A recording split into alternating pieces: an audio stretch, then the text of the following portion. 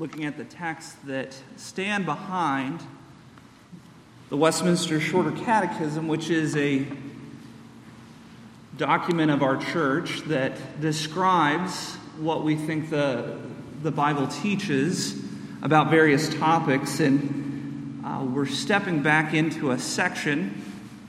Okay. Helps to turn these on here. There we go. A section that spends a lot of time focused on the law of God.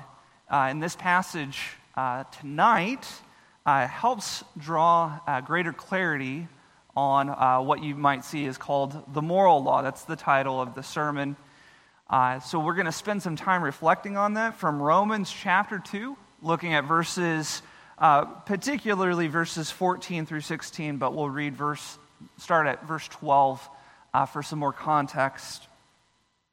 This is the word of our God. Give it your full attention. For all who have sinned without the law will also perish without the law, and all who have sinned under the law will be judged by the law. For it is not the hearers of the law who are righteous before God, but the doers of the law who will be justified.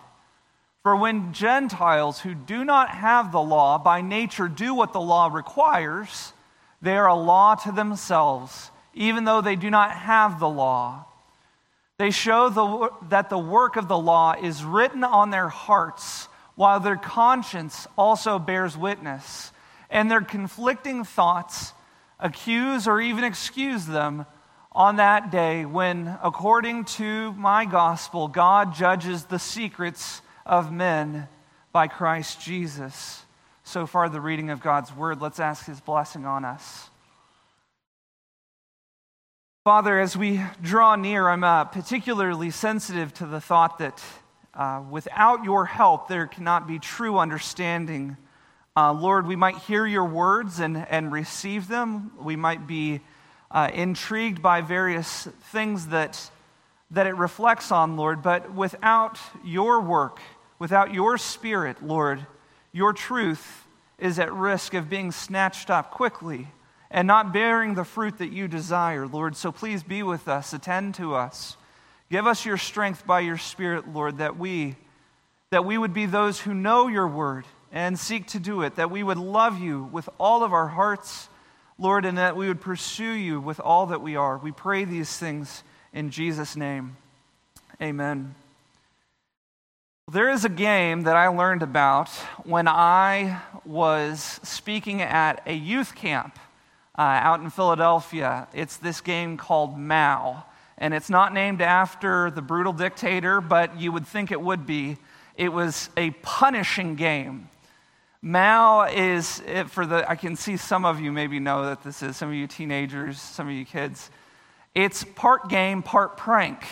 Basically, it's a game where you're trying to get rid of all the cards in your hand, but there are unstated rules to how you do this. And wherever you go, there are different sets of house rules, and nobody tells you what they are. They just start doing it. They start putting away cards, and you think, well, I can do that. And they're like, no, you can't do that. Only the person to the left of the person who dealt it can do that. The rules are punishing and difficult, particularly because you don't know. And even if you were in one place, maybe you go to a different camp, and the rules would be completely different. They would all agree to it. It's the kind of game that makes you wonder if you're truly sane or not.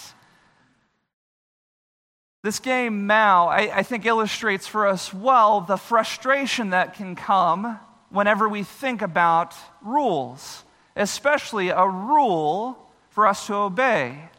Last week, Pastor Jeff talked about that God's desire for us is that we would obey him, that we would live in conformity to the world that he has made, that we would live with the grain of reality, so that we would delight in his rule and reign. That's what God desires from us, is his obedience as the great cosmic king of over all of creation. But the question then comes is, what is the rule, the standard? That's the question that question 40 of the Shorter Catechism asks, is what is the rule for our obedience? And the way that Scripture answers and the way that the Shorter Catechism summarizes this is to say it is the moral law. The moral law.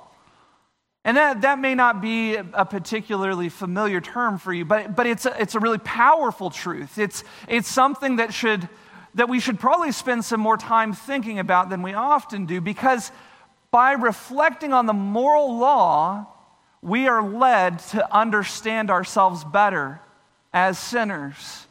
But also, and more truly, we are led to greater thanksgiving for the uniqueness of who Jesus is. That's the key idea for tonight. The moral law, the reality of the moral law should lead us to overflowing thanks for the perfection and uniqueness of Christ. We're going to see that as we consider these verses. It's going to be a little different than how I typically do it, but we're going to jump in by asking this question: what is the moral law? These verses help draw it out, especially starting in verse 14. It says, "For when Gentiles who do not have the law by nature do what the law requires, they are a law to themselves, even though they do not have the law. They show the work of the law is written on their hearts." Now that can be a little challenging because Paul uses the word law many times, and in fact he uses it in a couple different ways.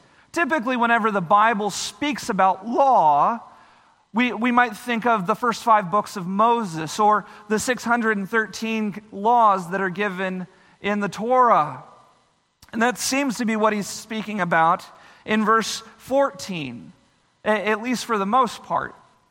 But then whenever we get to verse 15, it says, "They show the work of the law is written in their hearts." And this is the moral law.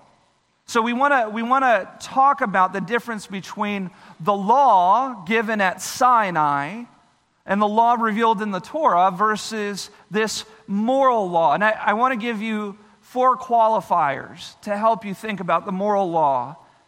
The first is that the moral law is written on the heart, not just on stone.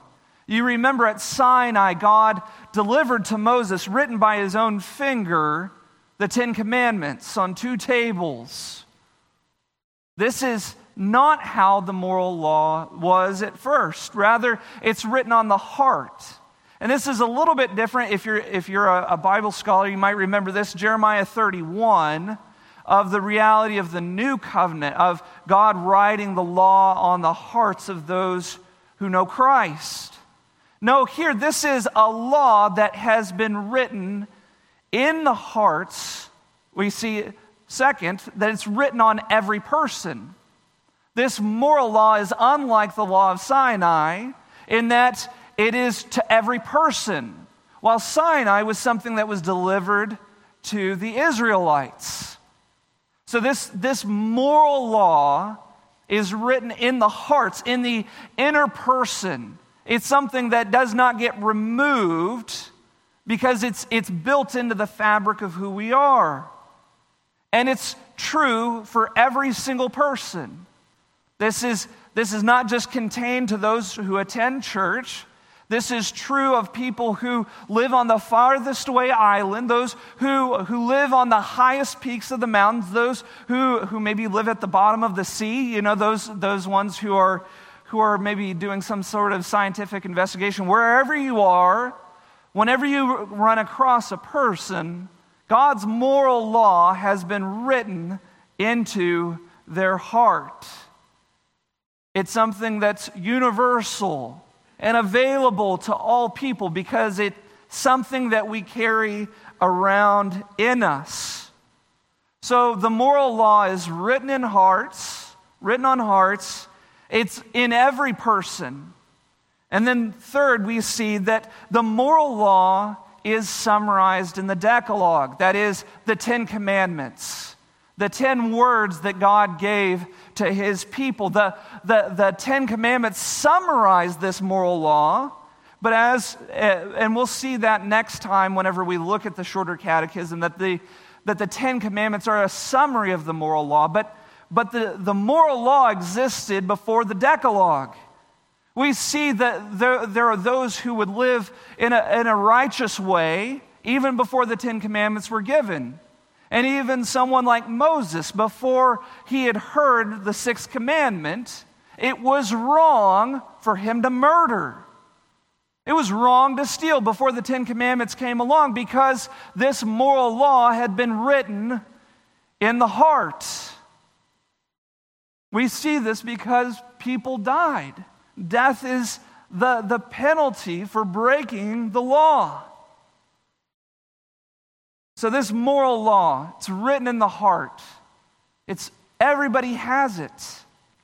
It's something which we'll continue to look at the content of this moral law whenever we consider the Ten Commandments, but it existed before the Ten Commandments, and finally, it continues to bind.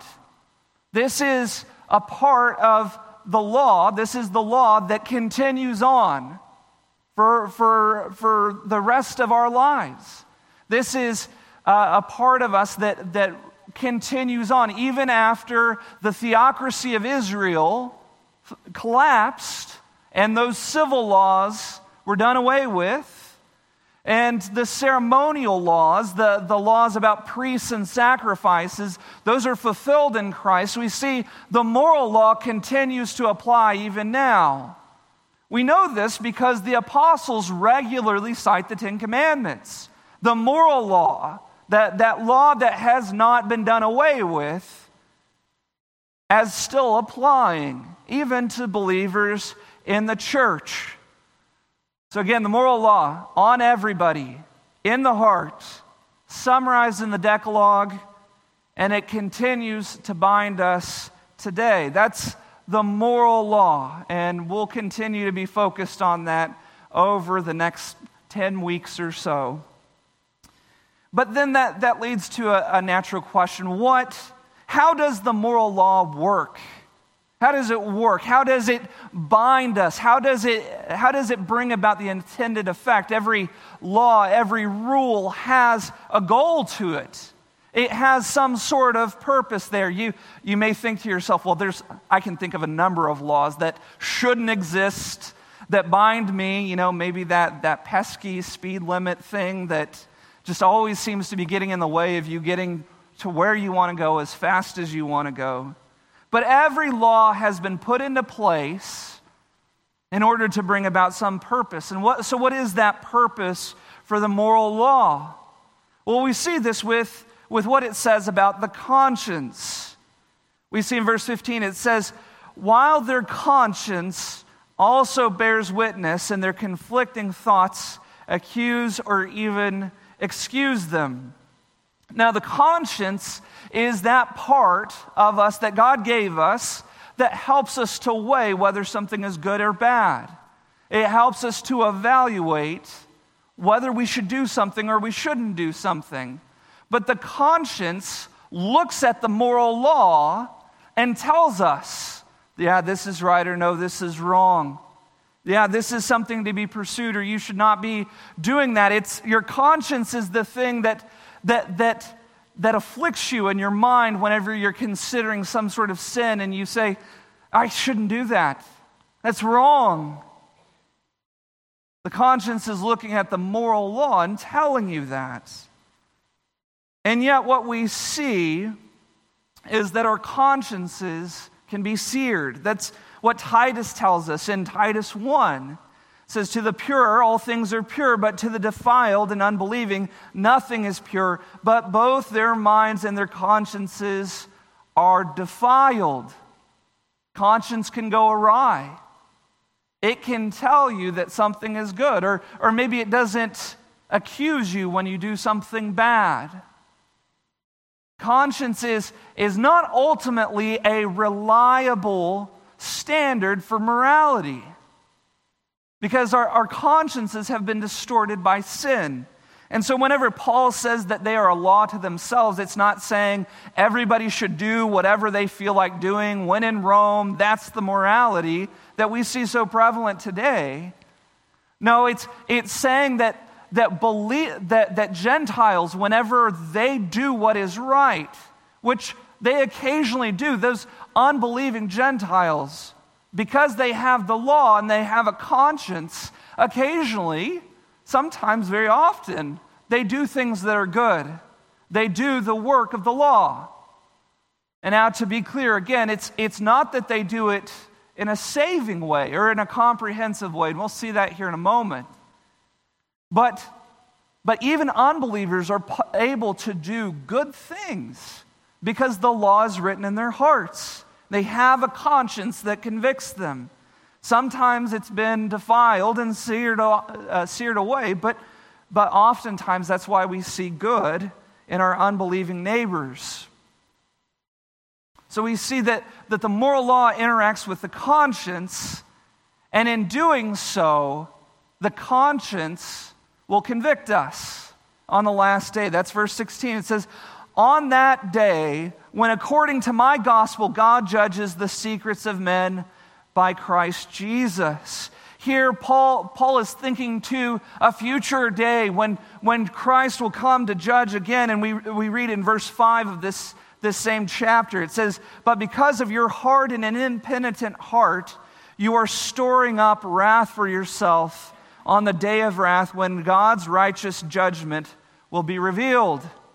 What we see is whenever we come to stand before the Creator of the universe and He holds before us the law that was written in our hearts, our conscience will say, "I told you, man.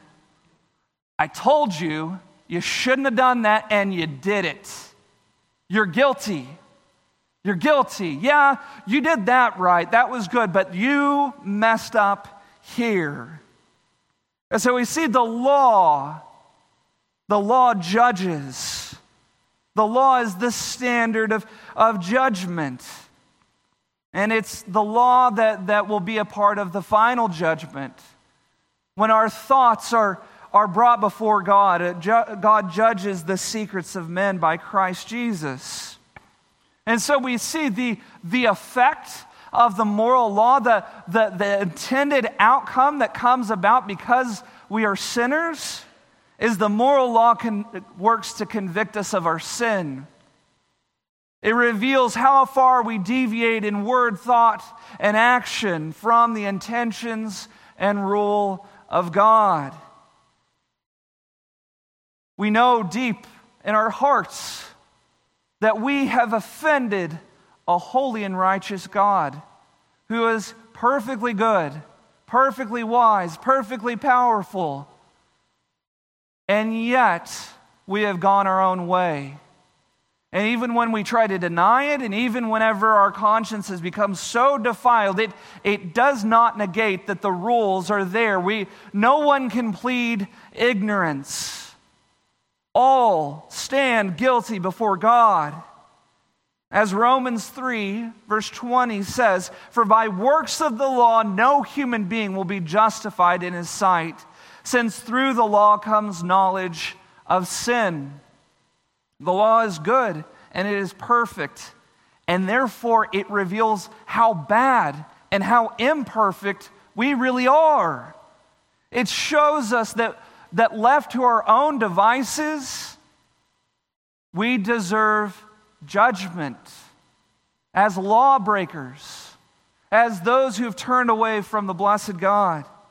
So the law is meant to reveal our sin and convict us. But not just that. No, the moral law highlights for us the unique perfection of Christ. That every single person has offended God's law except one, Jesus Christ. He is the only one, singular. No one else stands even close to Jesus' perfection according to this law. We read in 1 Peter 2, it says, "For to this you have been called, because Christ also suffered for you, leaving you an example so that you might follow in his steps. He committed no sin, neither was there deceit found in his mouth. When he was reviled, he did not revile in turn. When he suffered, he did not threaten, but he continued entrusting himself to him who judges justly.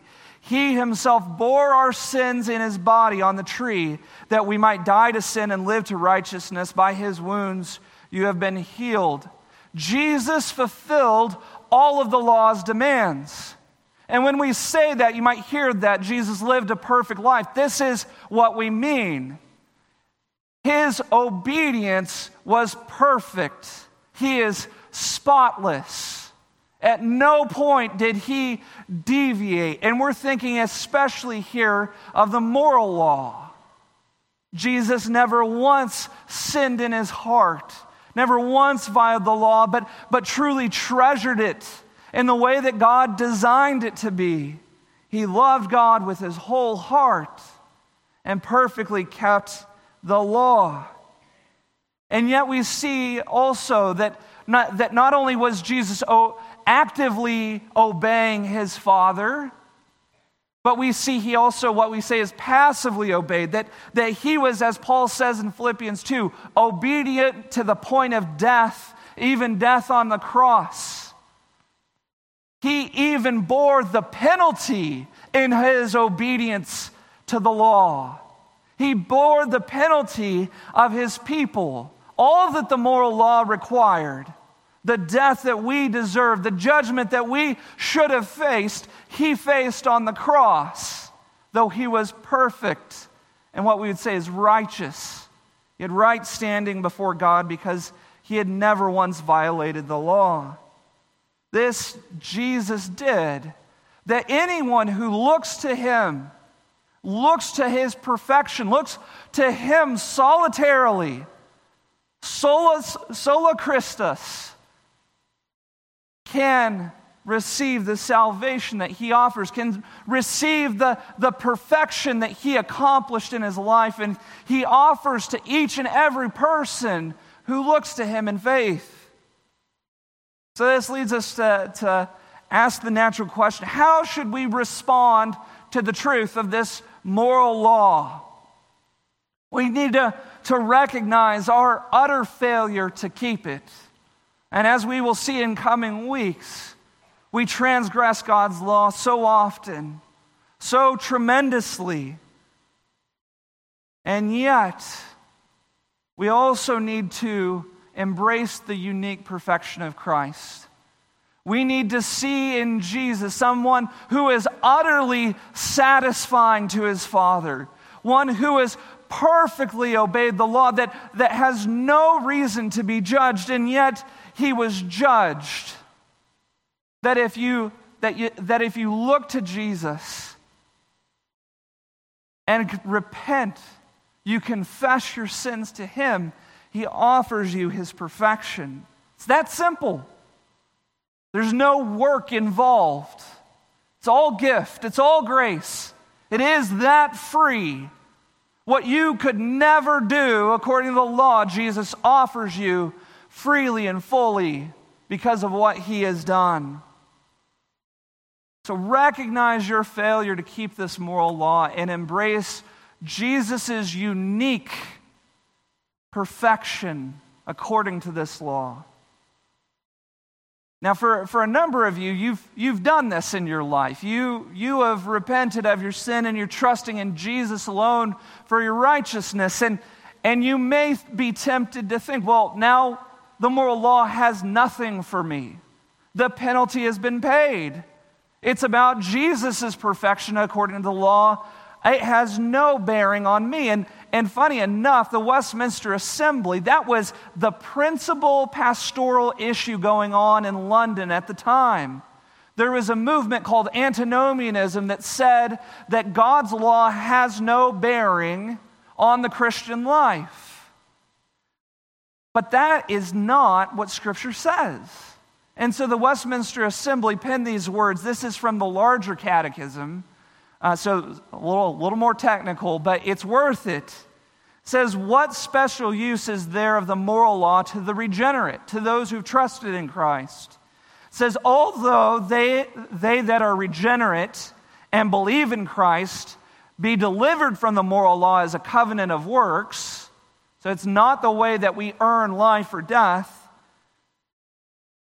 So as they are neither justified nor condemned, yet besides the general uses that are common to man, it is of special use to show them how much they are bound to Christ for fulfilling it, and enduring the curse thereof in their stead, and for their good.